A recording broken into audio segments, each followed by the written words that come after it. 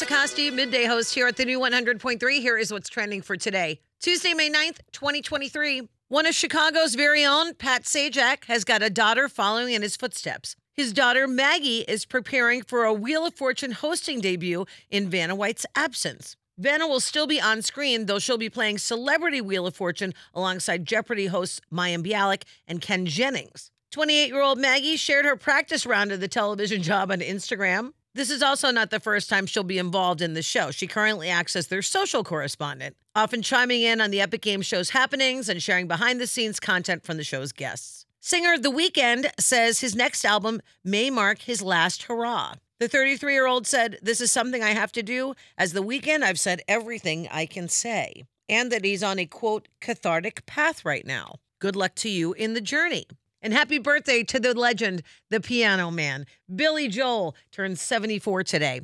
And that's what's trending. Have a great day. And thank you for listening to the new 100.3. Remember to listen on our 100.3 app every day. You've got a chance to win Taylor Swift tickets there.